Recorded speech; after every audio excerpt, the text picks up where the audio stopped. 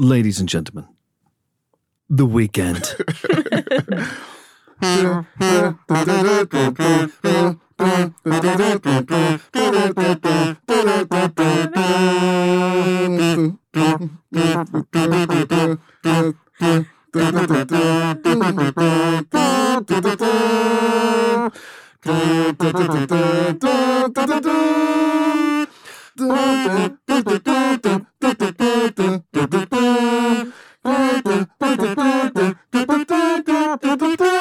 Come on, Sophie.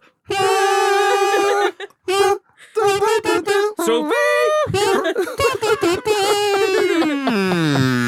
Ladies and gentlemen, the weekend.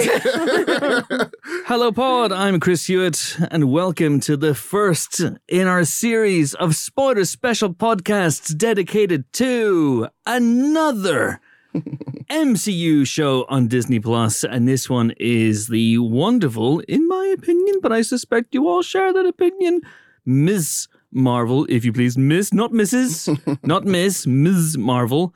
The brand new show that introduces Kamala Khan to the MCU in the shape of Iman Vellani, and it is a belter indeed. And joining me to discuss this show over the next hour or so are my three colleagues of such lethal cunning. To my left. What am I doing? It's not even the words. Oh, God. I'm a broken man. Amon Warmann is here. Hello, Amon Warmann. Hello, Chris Hewitt. Hello. Oh, that's the other podcast. We're also joined, although she did not join in, your lack of participation in the Empire Podcast Marvel Studios fan. Did you? Yes. Did you, Sophie Butcher? Did you? Hummed. You hummed? Yeah. All right. Well, it's... Listen, I don't have a kazoo. I'll have to invest in one. Oh, you don't need a kazoo. You can mouth trumpet. James Dyer mouth trumpeted. That's true. No, he's I king forgot of my the mouth kazoo. trumpet. I feel bad about my lack of kazoo. I'm sure you have a lovely, lovely voice. Got a lovely voice. Oh, God. This could be a long podcast. Except it's not, because one of us has a heart out. That's right. That's right. I'm not going to say who, Jimbo. But anyway, that means we have to get into it. We have to race into the first episode of Miss Marvel, which is entitled Generation Y, but they spelled Y-W-H-Y. It's clever. It's a play on words.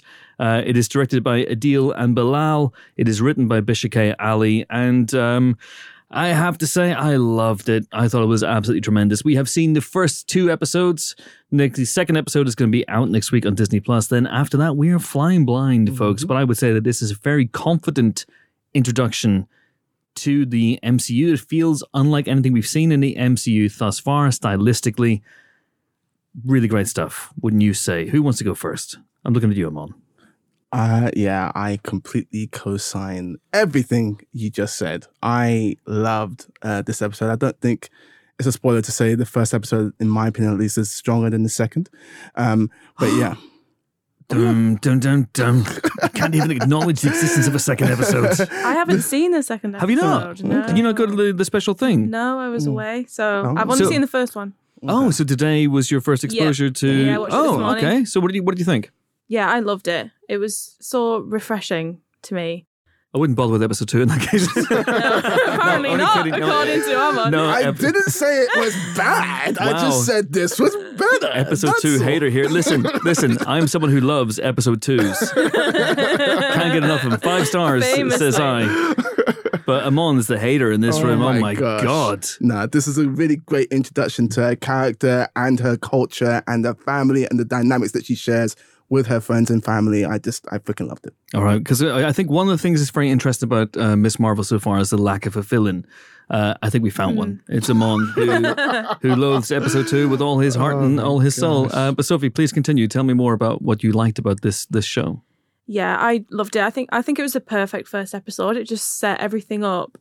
Her character, who she is, what she's going through at school at the moment, her friend Bruno, her family, the stakes there between them, the tension between them. We don't talk about Bruno. No. Today we do. And for the next 5 weeks. Yeah, I feel that joke will come up again. It's already come up in the Miss Marvel preview podcast that we did. Okay. Yeah, I've already used it, but listen, when has it ever stopped me? No. Yeah, it was just the perfect setup. It leaves it right at the end where she's figured out these powers, and you're just wondering what she's going to do with them. Mm-hmm. I think it was great. I mean, and it was just it really had its own identity, which I don't think the Marvel shows have had for a while. Like, it felt really separate to everything else that we've had. And I know Moon Knight was quite distinct. I don't know what you mean, Sophie. I think there's It had lots of no accents identity. in it. No. Well, there were, but they were Americans, so you couldn't really tell. Yeah. I've got full Terry Venables. Why, Sophie? Anyway, told you that the last podcast we did was the Obi-Wan Kenobi podcast, and it broke me because of the unrelenting waves of negativity from Debbie Downer here, James Dyer. But Jimbo, Dyer. has this show turned you around? Or No, it was fucking terrible. Honestly, the worst Marvel show by a country mile. I absolutely I can't keep that up either. No, it's really good. It's really good. But the thing is, it's like, just to kind of, assuming people are listening to this as a double bill with the Obi-Wan, whereas like Obi-Wan Kenobi. Whereas Obi-Wan kind of feels like it completely lacks dynamism, it lacks energy in the direction, and it lacks identity. Like, this is everything that isn't. Like, it feels electric, it feels full of bursting with personality. The direction sort of jumps off the screen at you. There's so much to love about this, and it feels like something you haven't seen before. Like, demonstrably, and partly I think that's because it's aimed at a slightly different audience than the other MCU shows. It skews somewhat younger, but the themes are universal, and I really like the fact that this is a Kamala Khan show, certainly from the beginning, and not a Ms. Marvel show. Like, and it may evolve into something else, but it's a character-driven show. It's about her, it's about her family, it's about those relationships, and I think that works really well. And I'm the first to admit that a lot of these references were lost on me, but the screening that I went to, which was kind of a premiere screening, they had a number of influencers, and all influencers are twats, but nevertheless, they had a number of influencers there, and they had a lot of, I assume they were influencers from the Pakistani community, and the reason I suspect this is because they went, Pakistan, represent, before the screening started. So I was like, okay, that's a giveaway. But absolutely pissing themselves at loads of these references, so that I think there were a lot of deep-cut cultural references where they've really leaned into this cultural identity of Kamala Khan. And it seemed to me, like, and certainly from the feedback that they were giving when they came out of it, that it really hit home for them, and it really resonated with them, and they absolutely loved it. And I actually think that's really nice. Like, it's not paying lip service to her origin. It's really going full throttle at it. And I, like I say, a lot of it was lost on me, but I really enjoyed that. It felt like it had substance, it had texture, and it felt like it had legitimacy to it. So, this was good. I was at that same screening, and I felt that love too. And it was really, really great that Marvel sort of are paying attention to that and are really putting in the work to make those cultural references as accurate as possible. I mean, I felt the same way about Shang-Chi, and I absolutely felt the same way about Black Panther. Long may that continue. Yeah. You'd never mentioned it. Well, Chris, let me tell you about the Black Panther premiere screening. Also, I will say one thing. It's just like, we never got to see like Edgar Wright's Ant-Man, obviously, but this for me felt like if Edgar Wright made a superhero movie, it would feel a lot like this. Like, this had a lot of shades of Scott Pilgrim to it. It does. I enjoyed that enormously. So much. Yeah, I love those guys, Adil and Bilal. I genuinely, unashamedly, unironically loved Bad Boys for Life. I thought it was terrific. What is wrong with you? I'm right there with you. What is wrong with you? And Wait, you didn't like that film? No, I did not. What is wrong with This you? is probably for another podcast, but I was very unhappy with Bad Boys for Life. I'm sorry. why were you unhappy with Bad Boys for Life? Because it wasn't good. That was my primary reason. I refute that statement. I couldn't have. No! I didn't enjoy it. But then, equally, like, and speaking of Edgar Wright, I got into an argument with Edgar Wright about this at the Empire Awards about 10 or 12 years ago. About Bad Boys for Life? Had he seen it? Because obviously he was very much of the opinion, post Hot Fuzz, that Bad Boys 2 is better than Bad Boys, which is just a wrong opinion, and I'm having absolutely none of it. What are you going to do? Indeed. What are you going to do when Edgar Wright comes for you? And I think he won the argument, but I like to think I won the war. So, how did he win the argument? well, I just kind of felt like I shouldn't be sitting there yelling at Edgar Wright, so I stopped. Why we don't his literal name is Edgar Wright. How can he be wrong? Yeah. He can't be Edgar wrong. It's not Edgar wrong. It's there, yeah. This is why we don't let James out. Screaming at film directors. Yelling at directors. Bad Boys is better than Bad Boys 2, you twat. Yeah. Oh my goodness. Anyway, this is a good show, isn't it? But Adil and Bilal, Yeah. I think they really bring a directorial identity to it. And I do not think that, you know, in the early days of Marvel, you could make that accusation, certainly, that there was a sense of, you know, that the authorship was missing from the MCU. And they got a series of directors who obviously made very, very good and very solid contributions to the MCU. And without them, we wouldn't be where we are now, sitting in a grey room talking about a TV show. But, you know, without people like journeymen, like Joe Johnston and Jon Favreau and Kenneth Branagh and, you know, and Joss Whedon, we wouldn't be here, would we? But I think over the years they've been unfairly criticized, and certainly what happened with Edgar Wright on Ant-Man led to that an awful lot. But as I've said before as well, I think it was a kind of epiphany for Marvel and for Kevin Feige, and there were other factors behind the scenes that, you know, we probably shouldn't get into here. Mm-hmm. That meant that suddenly there was a bit more autonomy over at Marvel Studios, and I think that they were then able to let directors be themselves a little bit more. So, you know, Black Panther is unashamedly a Ryan Coogler film. The Russo brothers movies are absolutely Russo brothers movies. Thor Ragnarok, and I'm assuming Thor Love and Thunder, are absolutely Taika Waititi movies. Eternals, for all its criticisms, that are leveled at, not by me, the founder, secretary, and treasurer of the Eternals fan club. Yeah, not by me either. And Sophie is the CEO. The Eternals. This fan club's really growing, isn't it? Yeah, we now have a CEO. Yeah. It does a lot of charitable work. We're ambitious. We're very ambitious. We're coming for you. You know, and that's a Chloe Zhao movie through and through. And I think that this is, along with Loki and Kate Herron, who did a great job on that show on Loki. I think this is one of the first times in the MCU TV shows that we've really got that sense of directorial authorship. Matt Shackman on WandaVision. I'm going to backtrack massively now here. On every show, we've had a strong sense of directorial vision, but this feels unlike anything. Not just the energy, not just the really interesting camera shots and angles, not just the lovely way that they're texting Bruno. We don't talk about Bruno, and Kamala. We do talk about Kamala. Are going through the streets and they're texting, and we've seen the texts appear behind them.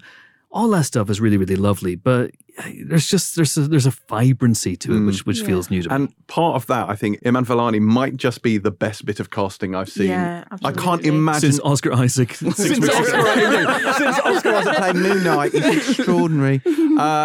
She's so good, and I can't imagine anyone else playing that role. Like she's just a great big ball of energy. Like it's incredible. Just the amount of sort of just unalloyed joy that she brings to that role, because she comes across as a massive fangirl, because, as has been very well documented, she is a massive fangirl. So, and she's a newcomer, right? Is this like her first time acting, I believe, on which is anything? Mad. Yeah, because she's great. She is great. She's really, really good. And she's able to nail dramatic scenes. Like it's an episode that has the confidence to end with a very, very quiet scene. It has the big action set piece, if you want to call it that, at AvengerCon, which we'll talk about, absolutely. But then it ends with that really, really quiet scene with her and her mother, where she gets rebuked, and then and that's quite ballsy to do that. Those scenes with her parents are so well done. Like, I love them so much, by the way, her parents. So.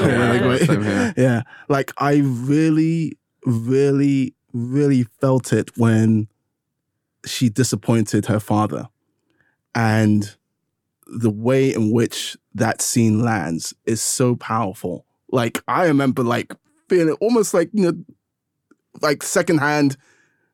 I know embarrassment is not the right word, but secondhand, like, oh cringe. shit. Yeah. Fremdschämen, as the Germans call it. What do they call it? Fremdschämen. It's vicarious embarrassment, like essentially cringe One more comedy. time? Fremdschämen. Fremdschämen. Fremdschämen. Yes. Where does that sit next to Schadenfreude? Pretty close to it, I think. Yeah. Well, surely not. It's in the dictionary. One's an F and one's an S. Fair enough. All right. Yeah. Okay. What were we talking about?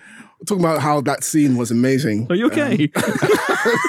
By the way, for people, just lift back the curtain a little bit. We cut a whole load of shit out. During which Amon got a fit of the giggles. I think might be about to kill him. This is going to be Seeing him off. Yeah, this might be his first. So Amon, just with your dying sentences, just get out what you thought of this episode real quick. It was great. Oh, my word. All right. Extraordinary. This episode is dedicated to Amon To the woman. memory of a modern woman. Stay away from the blinding lights. He died as he lived, scored by Michael Giacchino. Okay, I'm back. I think. All right. Okay. Wow. I thought you were going to do tats for Amon. Yes. Took me a while to realise it's not what that was.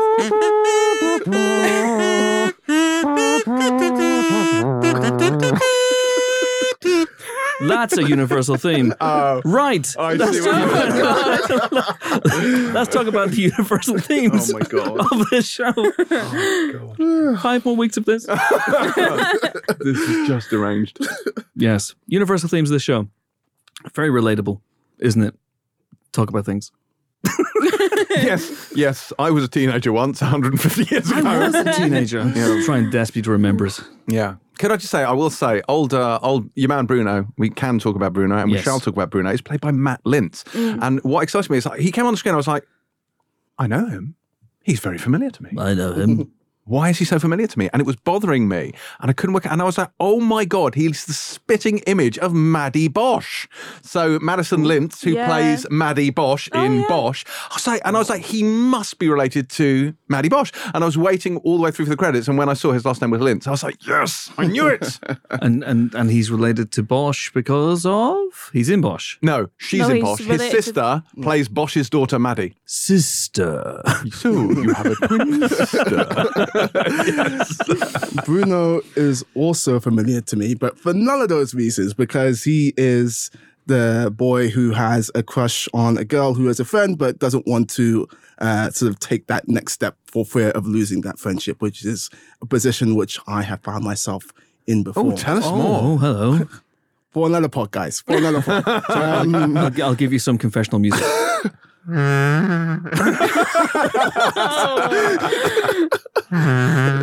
This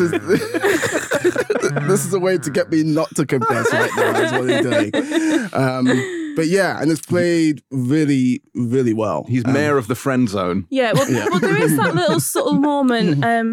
I can't remember at what point in the episode it was when they had a little moment. Oh, they Was do it it at on the roof. AvengerCon? Oh, no, it's on the roof. It's on the roof. When he gives her the gloves. Yeah, that she's very pissed off because, you know, her parents do not want her to go to AvengerCon. And you can see why, because of all the boys thinking, I don't know what, and drinking, I don't know what. Quite rightly so as well, which is a line taken from the comic book. There's a few lines from the comic book actually in this episode, which is nice to see. But yeah, there's a moment there, and I don't know if you have gone back and listened to the preview podcast that we did, in which I interviewed Adil and Bilal and Bishake Ali and Sana Amanet, who is a producer on the show, but also one of the co-creators of Kamala Khan, because Miss Marvel obviously is a name that's been kind of handed around from hero to hero throughout the history of the comics, including, of course, at one point, Carol Danvers. But in the comic book, which didn't come out that too long ago, I would say, Sana Amanet is one of the co-creators. Anyway, in one of the interviews, they talked about, I think it was either Bishop or Sana was talking about the concept of Team Bruno. Like, are you on Team Bruno as a potential romantic interest for Kamala Khan?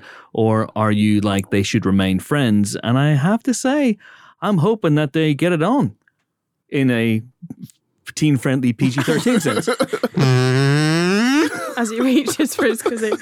I'm not sure about that because I really like seeing platonic friendships. Yeah. And that was something that I liked about Shang-Chi. But there's clearly a frisson here. I see. I wondered, like, because I found it quite interesting. Obviously, he must have known her since they were very young, because he's seen as a kind of a no threat male by her He's in the family. friend zone. Yeah. And I wondered, what the reasons for that was. Like, is he gay? Like, what's the reason why his mother doesn't mind her daughter spending all this time with him? Whereas you would think maybe that would be, a source of concern. But I think Kamala mentions that he doesn't have much family at one point, doesn't she? Yes. So, maybe So he's kind of adopted he's into always the... spent a lot of time there. It seems like they are really close and for a long time. Yeah, I think it's one of those things where because maybe they're childhood friends, he's just not seen that way, and they Yeah. just assume that she would never see him that way, and maybe that's true. I think it's different. I don't think it's like Katie and Shang-Chi in Shang-Chi at all, because there you get a sense that these are just they're really good friends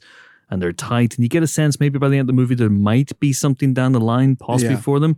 But that scene on the roof where there's a pregnant pause and there's a moment and he doesn't take it, and you can sense it maybe not that I've seen episode 2, but it's certainly in episode 2 there might be a spectre of fucking James. James. Children. Honestly, James. Teenagers. Think of the children. Have you met teenagers? Once I was a teenager. That's right. Now I'm just an old man. Yeah, like Ian McGregor. Yeah, pretty much. I'm in my 40s and ready for the knacker's yard. But yeah, I think there is interest from him in her. I don't know whether it's reciprocated, but I suspect that it might be by the end of the season. But He's our guy in the chair. he is her guy in the chair.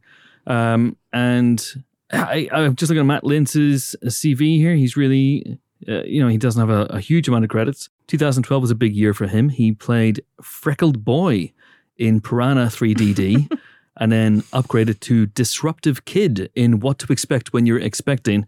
And of course, who can forget him in The Dark Knight in 2008? Because as we all know, the Joker had nothing in his pockets but knives and lints. Oh, God. I wondered where that was going. Me too. That's I have the kazoo. I couldn't have. But he's good. She is terrific. Yeah. Real breath of fresh air. I would Because say. she is the ultimate fan. Like if she was doing this, like she'd have the best podcast on this show. If Fuck you. she'd have the second best podcast on this show. That's much better. Yeah. If she were to do something like this, because she's So the it's Kermode and Mayo, then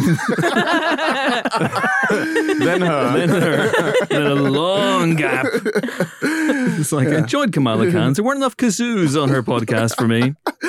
You'd be the one to leave the 1-star iTunes review, wouldn't you? I don't do that.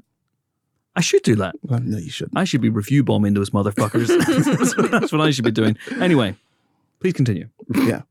I was just saying that, she was great. Like, and I love how the show even opens with that sort of Battle of Avengers recreation. Yes. Which is really, really cool.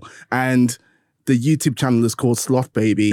In the comics, she writes Captain Marvel fan fiction under Sloth Baby. So I like how they brought that to the show. Do you like? There's a little conversation she has with Bruno, where she calls him up and she goes, "You fell in the Hudson again for for the you fell third for the third time." She's like, "No, that's what's the code word for falling in the Hudson for a third time?" She goes, "Black sloth down." Yeah. That's so good. And also, Wales like, in the Hudson. she's fallen in the Hudson twice. That was just like such a great little line. And I think that does come from Bisha K. Ali, who I really loved her as a comedian before this. So when I saw that she was doing this, I was really excited. And I think she just peppers it with those like funny moments all the way through. It's very funny. Yeah. And the comedy's not just confined to Kamala as well. Other people are funny. Her dad is hilarious. Yeah. I love her mum as well. There's something so specific about her mum as well. But again, very, very universal about This is going to about become her. old. I love it. Hello, I'm Chris Hewitt. How's it going? No joke, I won't beat into the ground mercilessly. But yeah, I love that scene where Bruno, who we do talk about, see, I'm already beaten in the ground.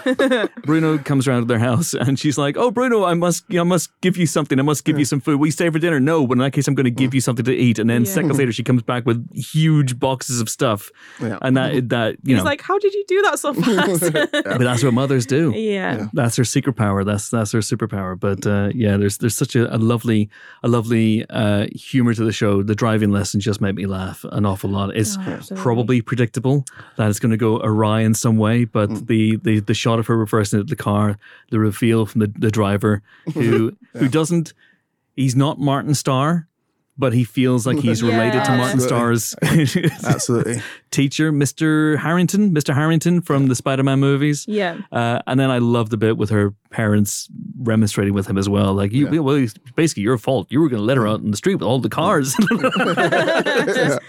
So good. I have an Amon guarantee to say. Oh, wow. Here we go. Okay. This early. All right. That's not just any driving lesson, people. That is Chekhov's driving lesson. Oh. I think in the final She episode. will pass her Victor, test. Victor. Is that the climax of the whole show, that she passes her driving test? I think so. Something like, well, I think that's part Like, of the it'll bring climax of it the back show. to that, like, It's small low thing at the stakes, end. isn't it? It's not the best, you know. There'll be something before I didn't that. like the show. Mirror I'm just signal saying. maneuver, reversing around the corner. I don't know. But I think that is going to be something we return to before the series is done. I passed my driving test in the States, Oh, by the really? way. Yeah. So I had a US driving license for about a year when I was living over there. And it is so much easier to pass a driving test in the States. It's so much easier. I failed my driving test first time I did it over here because I can't reverse for shit. Just can't do it. I'm just like, nope, I'm good. Thank you very much. I'm glad you believe that I can parallel park, but I actually can't. So Just get the gonna car skip that has the bit. camera that you can look at as you do That's it. cheating. No, And that also, is cheating. don't forget, I'm very old. I'm like Obi-Wan Kenobi old. They didn't have those cars back then, you know? They park themselves now, don't they? They You do. just say, Tesla, park, and it'll do that thing. But my American driving test was almost literally, you got in, I drove around for a bit, then the driving instructor went, okay, so now change lanes, and I changed lanes. I went, okay, change lanes back. I changed lanes back. And he went, you've passed your test. What are you joking?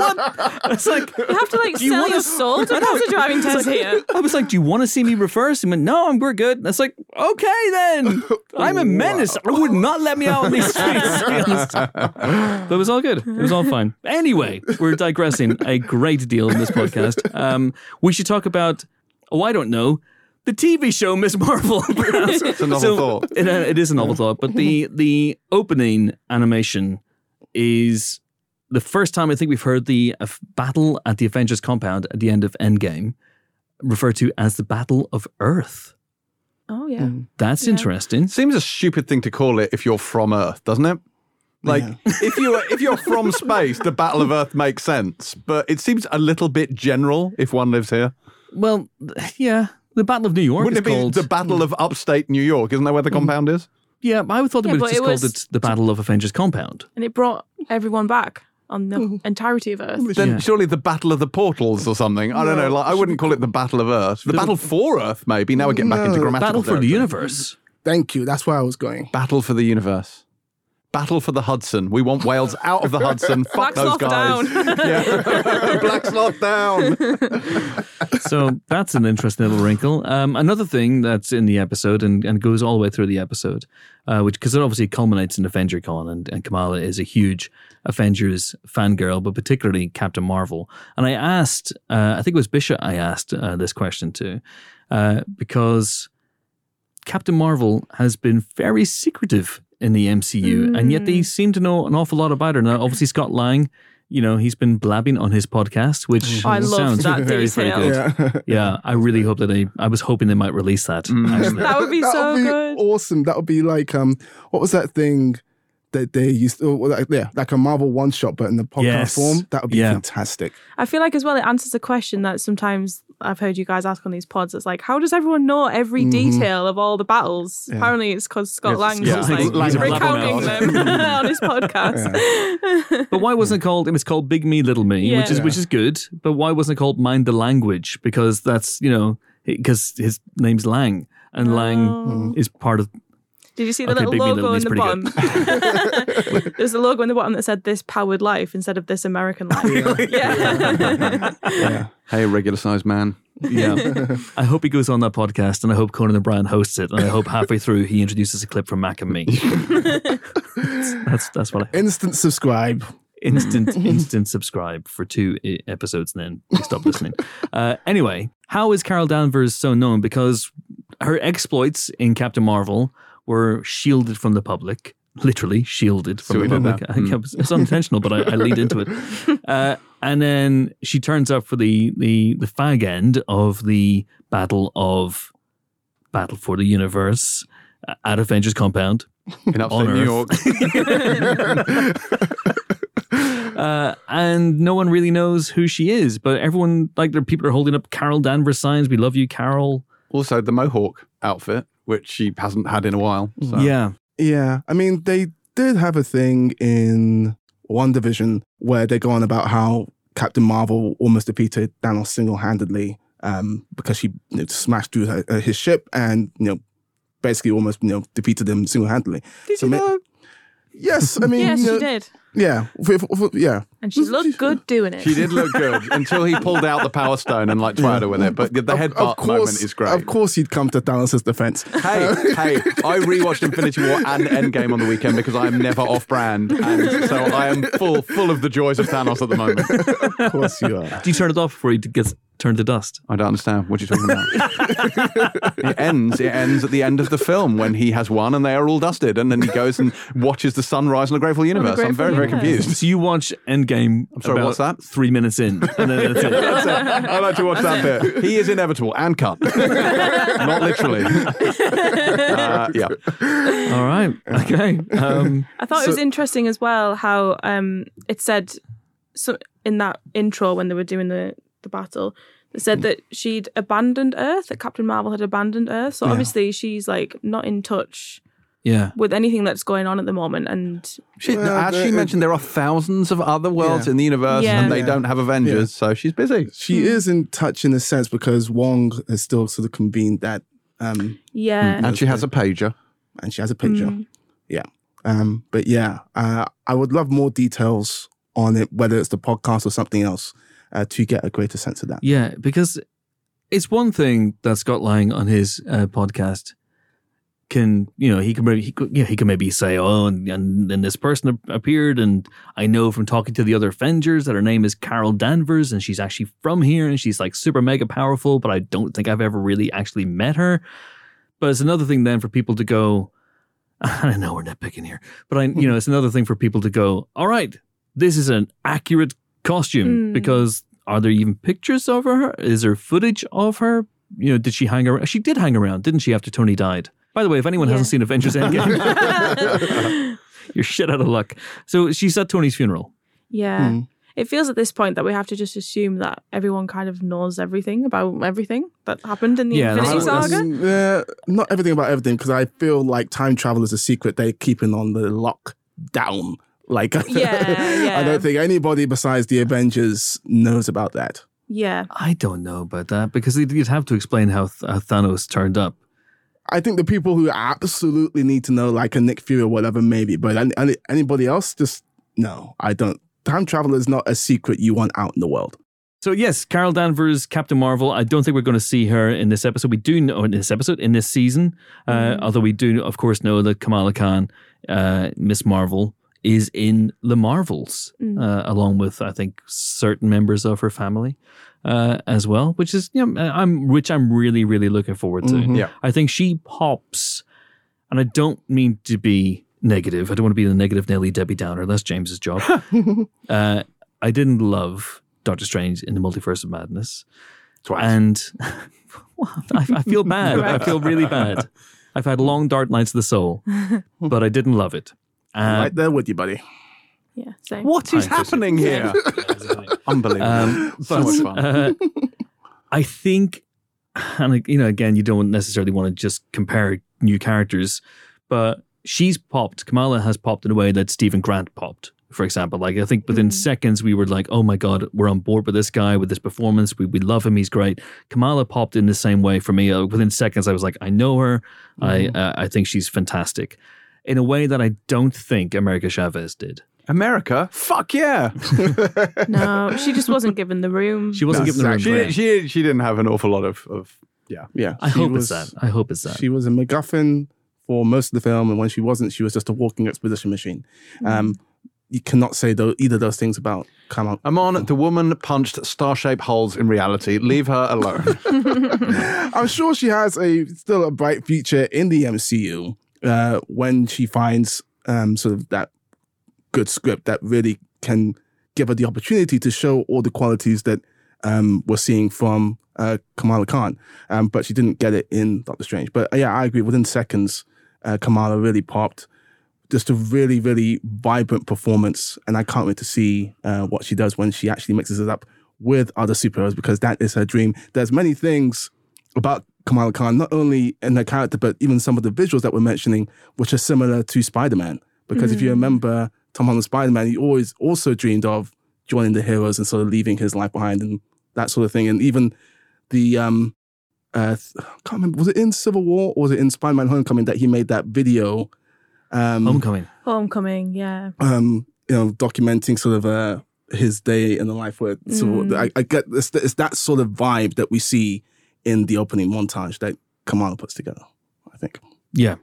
Yeah, very much so. I want to know more about Ant-Man and the Wasp's romantic holiday in Paris as well. There's lots of little things here I want to see around this show. But Kamala is great because there's such a specificity to her, obviously being the first title character in the MCU who is Muslim. That's huge, and again, as we talked about, the show leans into that, into her Pakistani-American background, and there's a really interesting tension between her, particularly her mother, who is very much a traditionalist, I would say, trying to cling to traditional values, and Kamala wants to plow her own furrow and be her own boss and perhaps emphasize more the American part of Pakistani-American. And her mother and her father are someone who wants to make sure that she's keeping traditions alive.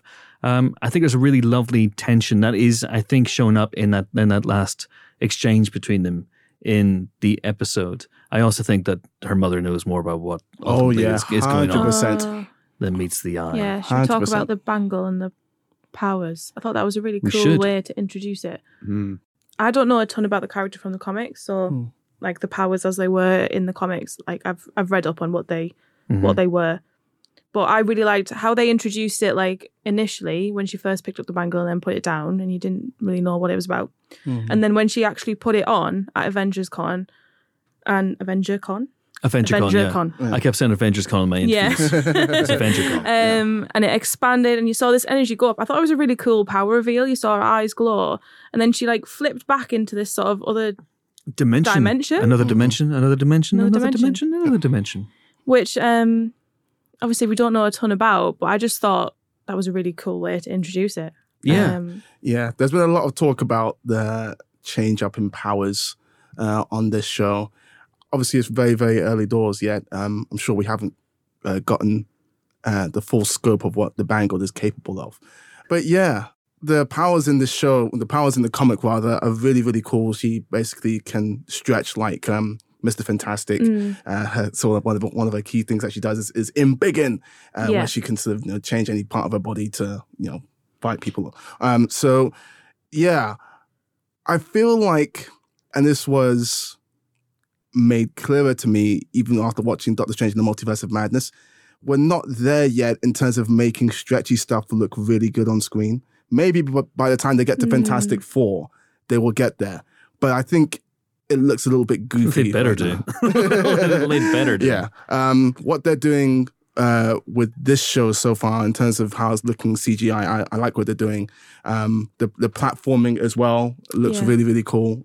So yeah, I'm intrigued to see what else they are going to do with it. And I like what especially because not only is it just powers for power's sake, they're tying it to not only the characters, the family's history. The fact that it's an heirloom is really interesting. Exactly. It really sort of has story implications beyond just powers for power's sake or any inhuman sort of connections, which is in the comics, she's an inhuman. That's how she gets her powers. It raises all kinds of questions, doesn't it? Because as you say in the comics, her powers are triggered by the Terrigen bomb. Mists. So the Terrigen mists are the things that the Inhumans basically use to make. Not to make, but to see whether people who are inhuman, and if they are, they go through the Terrigen mists, and therefore they acquire their powers, or their powers are activated, which are latent within them. But in the comic, there's a Terrigen bomb that goes off, basically I think on a global scale, if I'm right in thinking, and she is caught up in it, and then her powers are triggered. And I can see why they changed the powers, because I do feel that they want to keep Mr. Fantastic apart from other people. Yeah. I don't think they want to have someone who has Mr. Fantastic's skill set or power set before he arrives properly in the MCU with the Fantastic Four. But I also think that making it much more culturally specific is very interesting as well. Tying it back to her grandmother is interesting also for me. I like that. I'm fascinated by all that. Who is the grandmother of shame? Do you know what I mean? I want to know more about that and the way they're all gossiping about people. And it feels very authentic, all that stuff, which I really, really liked as well. But it's interesting. It teases you. You want to know more about that. And Terrigen Mist is a bit too. I can't be doing that. It just, again, that feels like it's a very comic book device, but it's unsophisticated. And I think this has a lot more weight to it, a lot more potential. I'll tell you, there was a way they could have done that very well. It's just that Inhumans screwed the pooch so royally. Do you mean the Terrigen Mist? See, not as in hit, as a mist. That was a good joke. It was missed. it? It missed. It could have hit, but it missed. I saw what he was going for. Yeah. Okay, I did not. But I would like to have seen the Terrigen Mists and then Thomas Jane walk out of them looking absolutely devastated and collapse on the floor. This is a Mist spoiler special now. Spoiler for the Mist. Yeah. Part of me is really intrigued to see what the MCU would look like if Inhumans was good. But it was not. And here we are. Yeah. Here we are. Yeah, I agree with James. That it is interesting about her grandmother, because the mum, there's a lot, the theme running is that Kamala's like got her head in the clouds, that she's like fantasizing all the time, and mum says that her grandma was just like that as well, which obviously implies that heritage. But also when she goes into that other dimension, when she gets her powers, it felt quite Black Panther-y to me, like the forgotten ancestral plane. The ancestral plane. Yeah. It felt like it looked a little bit visually like that, and obviously that's like, I don't think that's quite what it is, but it felt similar in that way, like, you know, this sort of heritage and passing down, and obviously I don't know. The ancestral plane is tied to Bast, the goddess, and I don't know. I don't think it is that. It just reminded me of it. No, I get And that. the fact that she's inheriting these powers and it's an heirloom, it felt like it all sort of connected in a similar way. Felt a bit like the Land of the Dead, if that's even a thing. What, the film? No. I thought that would be cool, obviously. It just felt like a little bit that those were creatures that didn't necessarily have Kamala Khan's best interest at heart.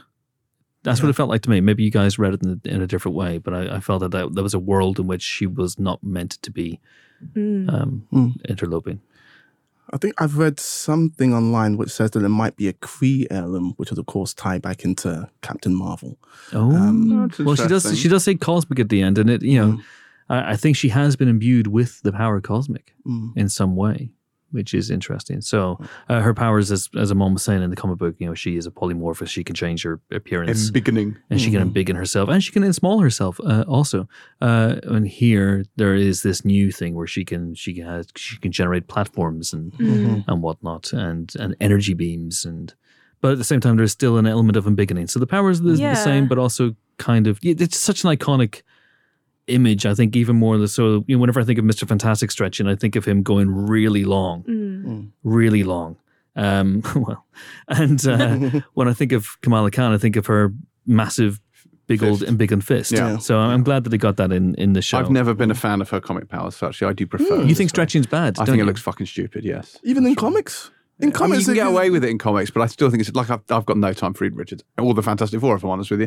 But Marvel's first family, my ass. Amon.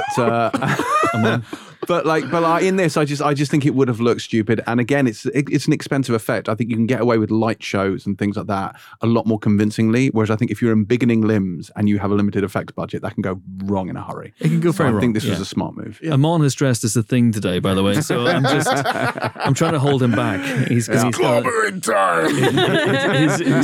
It is indeed Amon, as you so correctly say. Clobbering time.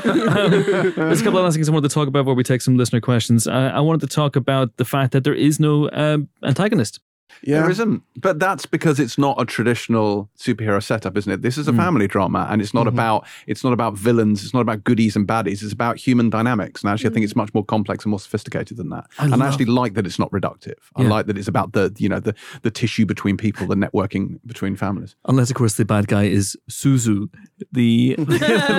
who wouldn't respond when her dad was trying to turn off the TV. Suzu, turn off the television. And Suzu will just not work. Hazuzu, that's what it is. Hazuzu, oh my God. Yeah. I really like the fact that there, at least at this early stage, is no villain. It makes this episode that much stronger for focusing pretty much solely on Kamala Khan and introducing her with all the vitality that she has coming through the screen. It makes it much... There'll be time for villain stuff later down the line. Let's focus on Kamala. I kind of hope. There will be. We know there will be. Yeah. There is a kind of an adversary who's introduced in the mid-credit sting. Do you guys stay around for the mid-credit sting? There's a mid-credit sting? Yeah. Okay. Jesus Christ. I probably watched it at the time. I was about to say, I watched this at the screening, but I wondered, did they didn't play the show whole it. credit? I don't think they showed a sting when we saw it at the screening, did they? Message in a bottle. What is the mid-credit scene? Have you guys all seen it? They did not show a mid-credit sting at the premiere. All right, so the mid-credit sting is... for episode 1, right? What? For episode 1, right? Yes. Okay, just checking. So the... do you remember the cop from No Way Home? Yeah. He is actually not a cop. Apparently he is from the Department for Damage Control. Yeah. Okay. So Damage Control in the comics was an organization that would go in and clean up the mess the superheroes left behind. It's a really fun idea. Well, don't we see them at the beginning of Homecoming? We do. No, Far From Home. No, not Far From Home. No Way Home. There's too fucking many names. No, it's the beginning of Homecoming, isn't it? Because they're the ones that set Vulture in motion. Isn't that Damage Control? Damage Control Control. shut down Vulture's operation. Damage Control is set up then, but we don't see this agent until... But he appears to be some sort of government official. Yeah. So, like, as with Sword, they were a bit shit. So now we've got Department of Damage Control as well. So he and another colleague... There is another. She alerts him to footage of Kamala Khan. Right. Displaying her powers. Yes. Yeah. You see this? We did see this. Yeah. All right, so you saw it then. I just didn't realize it was a sting. So he seems to be antagonistic. He's Agent Cleary, by the way, which I think is a nod to Pat Cleary, who is the guy who's a real life newscaster who plays himself in a bunch of MCU movies. So I think that was a little nod. But I was surprised to see him back. And in what, we haven't seen episode 2, but in what seems to be an embiggened role. Yeah. Perhaps. So I'm not entirely sure why these guys are feeling the need to pounce on everyone who displays superpowers. There's obviously the Sokovia Accords are still in place, but you think they would have given people a pass after, saving the universe. You would think. But maybe get into that next week if he's back. Wink, wink. Wink. I don't know if the microphone can pick up the sound of me winking. It's okay, Chris. I got Let you. the record show. This is a call back to another podcast. I am blinking very hard with only one eye. The other thing I wanted to talk about was, because I love that. I love the fact that there's no adversary yet, and there will be at some point, but I'd be okay if there wasn't, quite frankly. I didn't miss it. No. Yeah. Until you brought it up, I'm not sure I'd even really thought about it. I just enjoyed the episode so much. I hadn't thought, who's the baddie going to be? Obviously, there is that sting, and you think, right, that's going to cause the tension in the next episode. But I think that speaks well of the character work. And I think the same thing is true of Moon Knight. In that first episode of Moon Knight, if we'd not seen Ethan Hawke at all, and it just been Stephen Knight titting about, I think we'd all have been perfectly happy. I co-created Who Wants to Be a Millionaire. Calling him Stephen Knight. It's Moon Knight, it's Stephen Grant, and I keep calling him the creator of Peaky Blinders. It's very, very disconcerting. So you say that, but the thing I really love about him is that he co-created Who Wants to Be a Millionaire. Also that. Really? Yeah. Which means he's richer than God, which means he doesn't have to do any of this shit. So, he's just fucking around. In his original concept, Chris Tarrant had a cat with razor blades in it, and he really did the contestants in, so it was a very different... The end of Peaky Blinders where Tommy phoned a friend, I thought was a bit...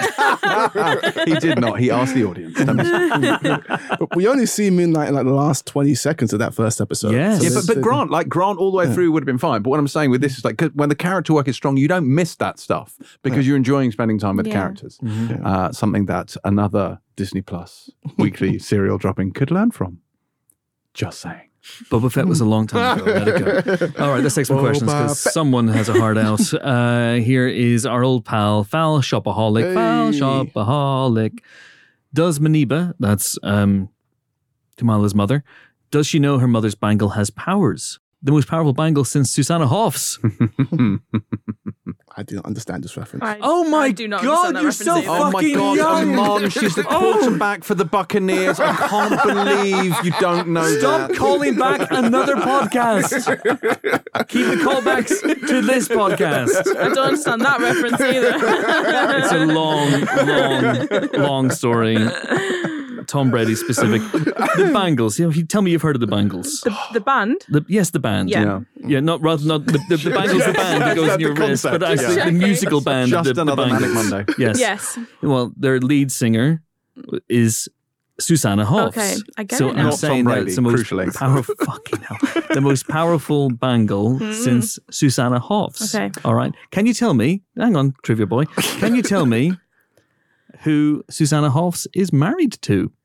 No. People who have never heard of Susanna Hoffs. Can you tell me this? She is married to, of course, as we all know, Jay Roach.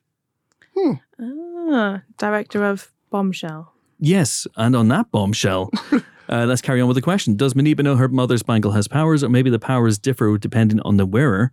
Clearly, she recognizes it as something undesirable. I think she knows. Yes. She was like, put that away, get it in the attic. I think that she knows, but if she knows, then it's also poor form from her to not be more secure with the damn thing if she is that. Stick it in the attic. I mean, that's not Send it in the anybody car. can find. I mean, maybe she believes in Kamala that she's going to do what she says, and Kamala obviously doesn't. So there's that too.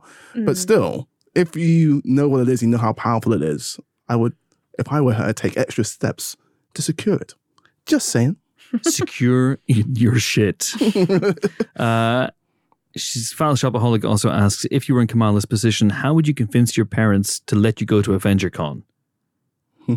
I'm thinking of Turning Red when she like does a whole presentation to get them to let her go to the concert. But we don't see it. We just see like the aftermath with her costume and everything. Yeah. I don't know. It's a very good question. I would just go, because you know why? I'm a grown man and my Yeah. parents are dead. So I wouldn't have to ask permission. So there you go. Oh, shit, Boom. got real dark there for a second. Yeah. Gets what's the line from Expendables 2? It gets pitch black and then, but there's a good line from Expendables 2. I'm telling you, I'm going to look Tell it us up. more about it. I'm going to look it up while you tell me about how you would get to AvengerCon.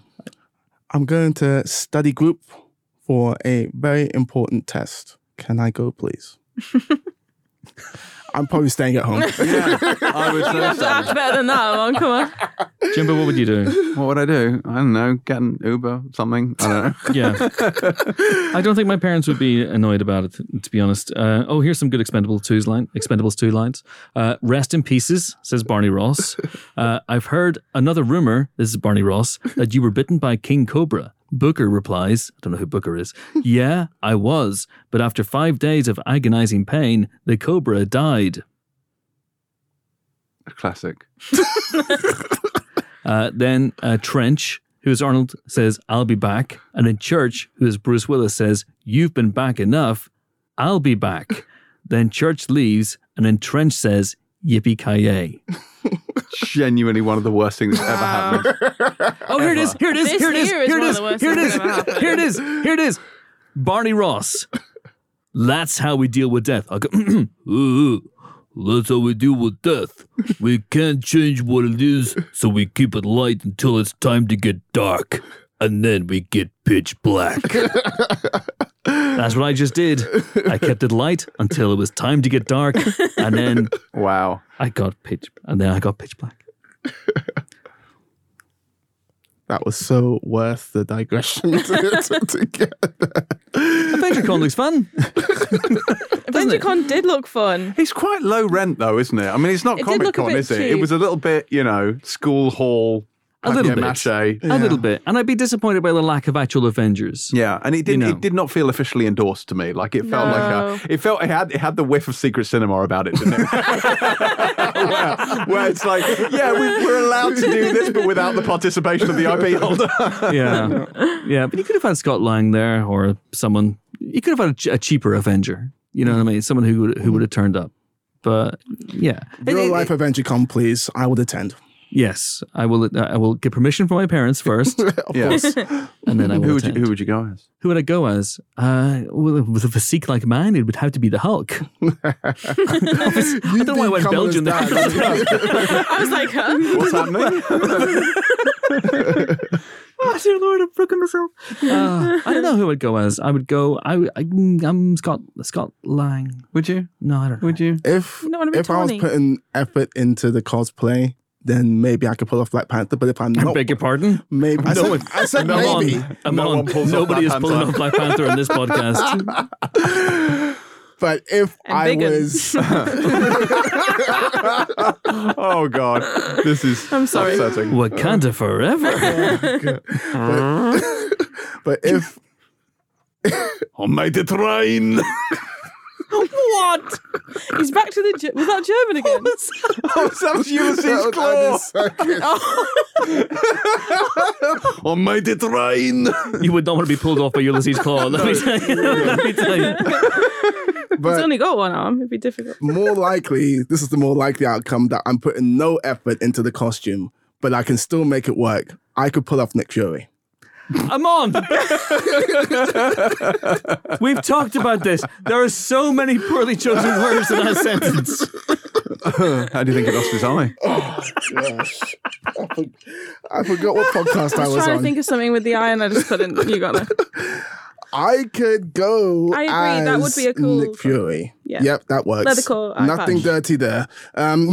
Good. James, who would you wank off if you went Thor, without a shadow of a doubt. Look, Strongest James would be effect. cosplaying as Thanos. He'd be getting that purple body paint out. It is true.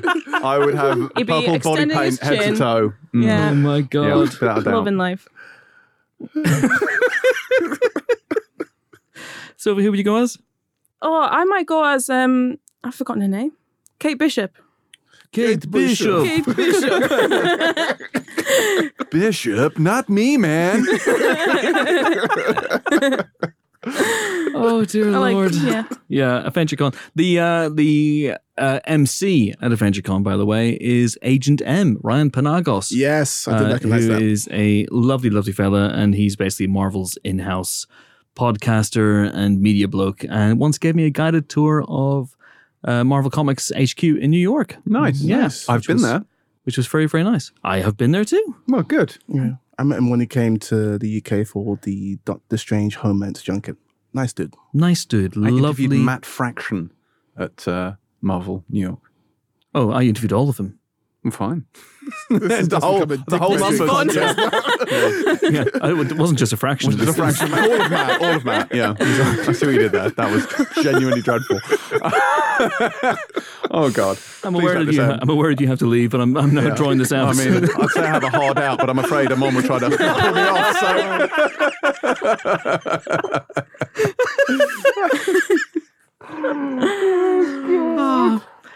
oh my word! I'll pop a cap in your ass. Indeed. Did you see, by the way, the little illustration of Cap with it was like Yes. an illustration with like a really big America's ass. Yes, and he looked like a Family Guy style illustration, I which was like, interesting. Love it. There was lots of stuff I would have bought. By the way, did you see there was a Groot T-shirt and they called him Mr. Tree because I don't no. think they know his name. Oh, of course. And there was also a Drax. And I was like a really authentic Drax. And I was like, how the fuck do you know what? Hey, Drax didn't do that much in the battle of. Really didn't. Sorry, the battle for the universe Thank you. at Avengers Compound in upstate New York, on Earth. So how the fuck would people know that? Yeah. And also there was like a dude who was like, there were cosplay dudes signing autographs. It's not like you could even do a portrait of Drax because he stands so still that he's basically invisible to the naked eye. So Yeah. Yeah. But I do want to go there. If anyone wants to do an AvengerCon, then by all means, I am absolutely in. For reals. I think there's just a couple of last questions. This one's from NatL42. Oh, did you see the thing? The little thank you for your sacrifice Yeah, to Tony. poster of Tony and Natasha. Yeah. Notice that Steve's not on there. So Steve, clearly the world knows that Steve's not dead, that he's still knocking around. He's on the moon. he's on the moon. He's on the moon. Yeah. until Chris Evans agrees in terms, he's on the moon. Iman was great. Can't believe it is her first role. Animation reminded me of Mitchell's versus the Machines a little bit. And are they hinting at a family secret with her mum's quick dismissal of the parcel? I believe they are. No. Yes. Yeah, and when we were talking about Kamala being like a YouTuber and stuff, and how Peter Parker did that in Homecoming and things, that reminded me of Mitchell's versus the Machines a lot. She was making her own stuff, wasn't she, at the beginning? And it just had that fun vibe to it. And yeah, the animation looked really cool. Let the dark harvest begin. Furby. Last question comes from @albatrossflavor. What a great Twitter handle. Given the power of Scott's decapitated head. Oh, what did you think of that action sequence, by the way? With the giant Thor's hammer and... I thought she was dead when the hammer smacked into her. Yeah. She sound effects were powerful. God, they've killed her. They've just killed her like that. And I was like, oh no, she's just clinging on. I was like, I'm not sure it was obvious that she didn't die when that smacked into her. I think that would have killed you. Yeah. Yeah. Maybe she was worthy. Yeah. Maybe she was lifting it up as she was flying. I raise you up. Maybe Zoe is the new Thor. Maybe it's not Jane Foster after all. Given the power of Scott's decapitated head, what body parts, steady Amon. What body parts from other heroes would you bring into the Limvengers? Would it be Steve's arse or beard? The Limvengers. What a niche question. It is a very niche question. I didn't write it. It was @albatrossflavor. I can't help it being the last from question. Rocket Raccoon? We haven't had that many questions about Miss Marvel. We had loads for Obi-Wan Kenobi, not that many for Miss Marvel, which maybe for the next 3 weeks people have to choose their loyalties, don't they? You can't necessarily cram both of these in. I would ask questions of the scheduling decision here. Yeah. It's almost like they didn't bear our podcast in mind when they did this. Or my sanity, which, as you can tell from this podcast, has already snapped, hanging by a thread before I pressed record, and now it is truly gone. I'm enjoying the differential in energy levels between this and the previous Spoiler Special podcast. Yeah. I hope that the lack of questions is not reflective of any significant sort of number disparity in terms of viewership numbers between Obi-Wan and Miss Marvel. Obi-Wan Kenobi. Gosh. Because Miss Marvel not only is no, you can't just pick one. You can't do both. It's not right. It's not fair. If you can say conscience and wonder, in your next sentence, that'd be great. Just I need you to complete a bingo card. Gosh. And back to your thought. Next time we do Empire Live, we're going to have so many other options for the bingo card. It's going to be great. But yeah, not only is Miss Marvel the better show, but Miss Marvel, as we've discussed, is a big landmark for representation in the MCU. I don't want there to be any sort of, well, not excuse, but like Obi-Wan's got the name recognition, and at this point, Miss Marvel does not. And it would be a shame if the Miss Marvel suffered for that. I'm sure, Amon, that even as we speak, dickheads are mobilizing in their dozens. Yeah. Quite frankly, because they're a minority, and we really shouldn't give them too much airtime. But I'm sure people are mobilizing to boycott this show. But those people can go hang. Yeah. Something I do wonder, and yeah, I knew I'd done that as soon as I did it. Get in. One more. I just need one more. Please. Could you say like conscious or consciously, subconsciously? Just something. Something I thought, because as James mentioned, it is skewed younger, is if this show wasn't in the MCU, this has nothing to do with the quality, it's a great show, but if this show wasn't in the MCU, would I watch it? I'm not sure that I would, as great as it is. Yeah, it seems like a word of mouth thing. Like it doesn't seem to me to have really penetrated the public. The public not helping you out. Consciousness. Nah, fuck it, I'll do it. I'm taking it off. Pulling it off. Oh, for the love of time. I'm not going to live this down, am I? No, you are not. But yeah, I think I don't think it has quite. This was an interesting one, I think, for me, because Moon Knight had two big stars attached to it. And here, there are no big stars in the cast. I think Iman Vellani will become a big name on the back of this, and deservedly so. And the rest of the cast are fantastic so far. But this was I think the first MCU Disney Plus live action show that isn't in any way appended to something that either came before or has a big A-list star out front and center. So I'm really intrigued to see how this one goes down.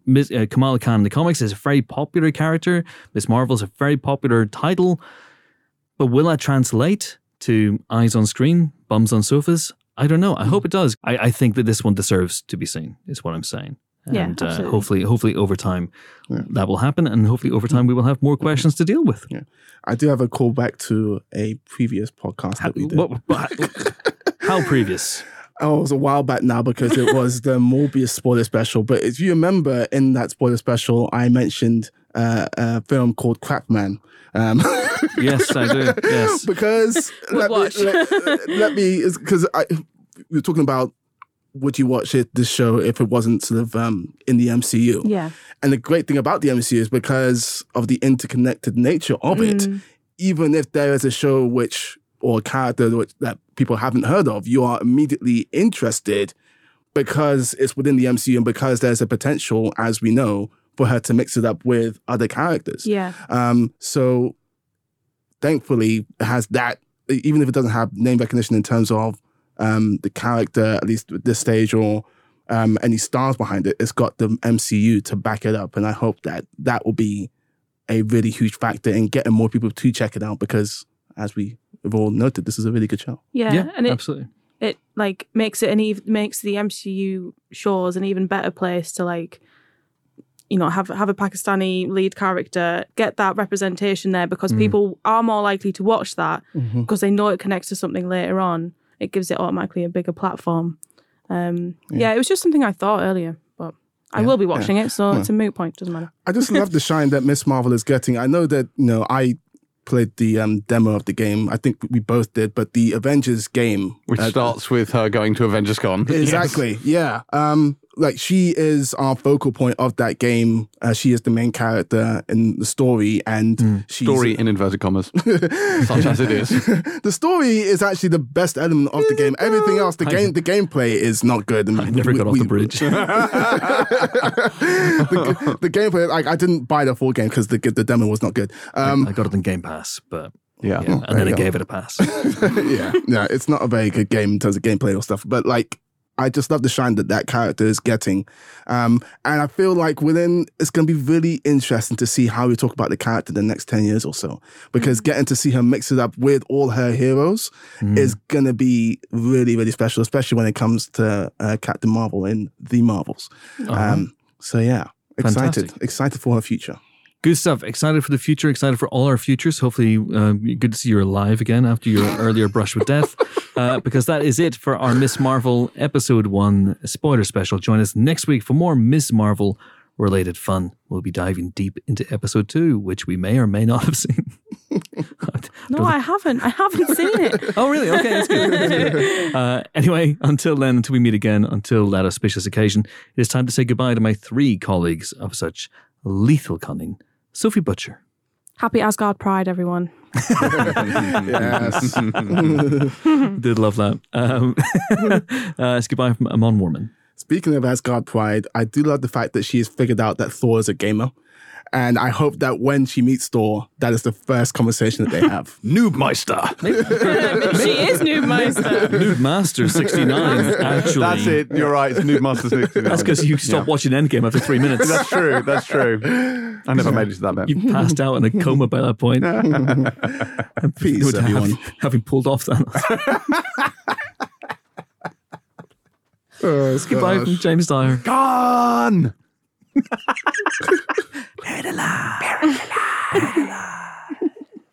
And it's goodbye from me. I'm off to pull off Crap Man. It's going to be quite the challenge. Thanks for listening. See you next time. Bye.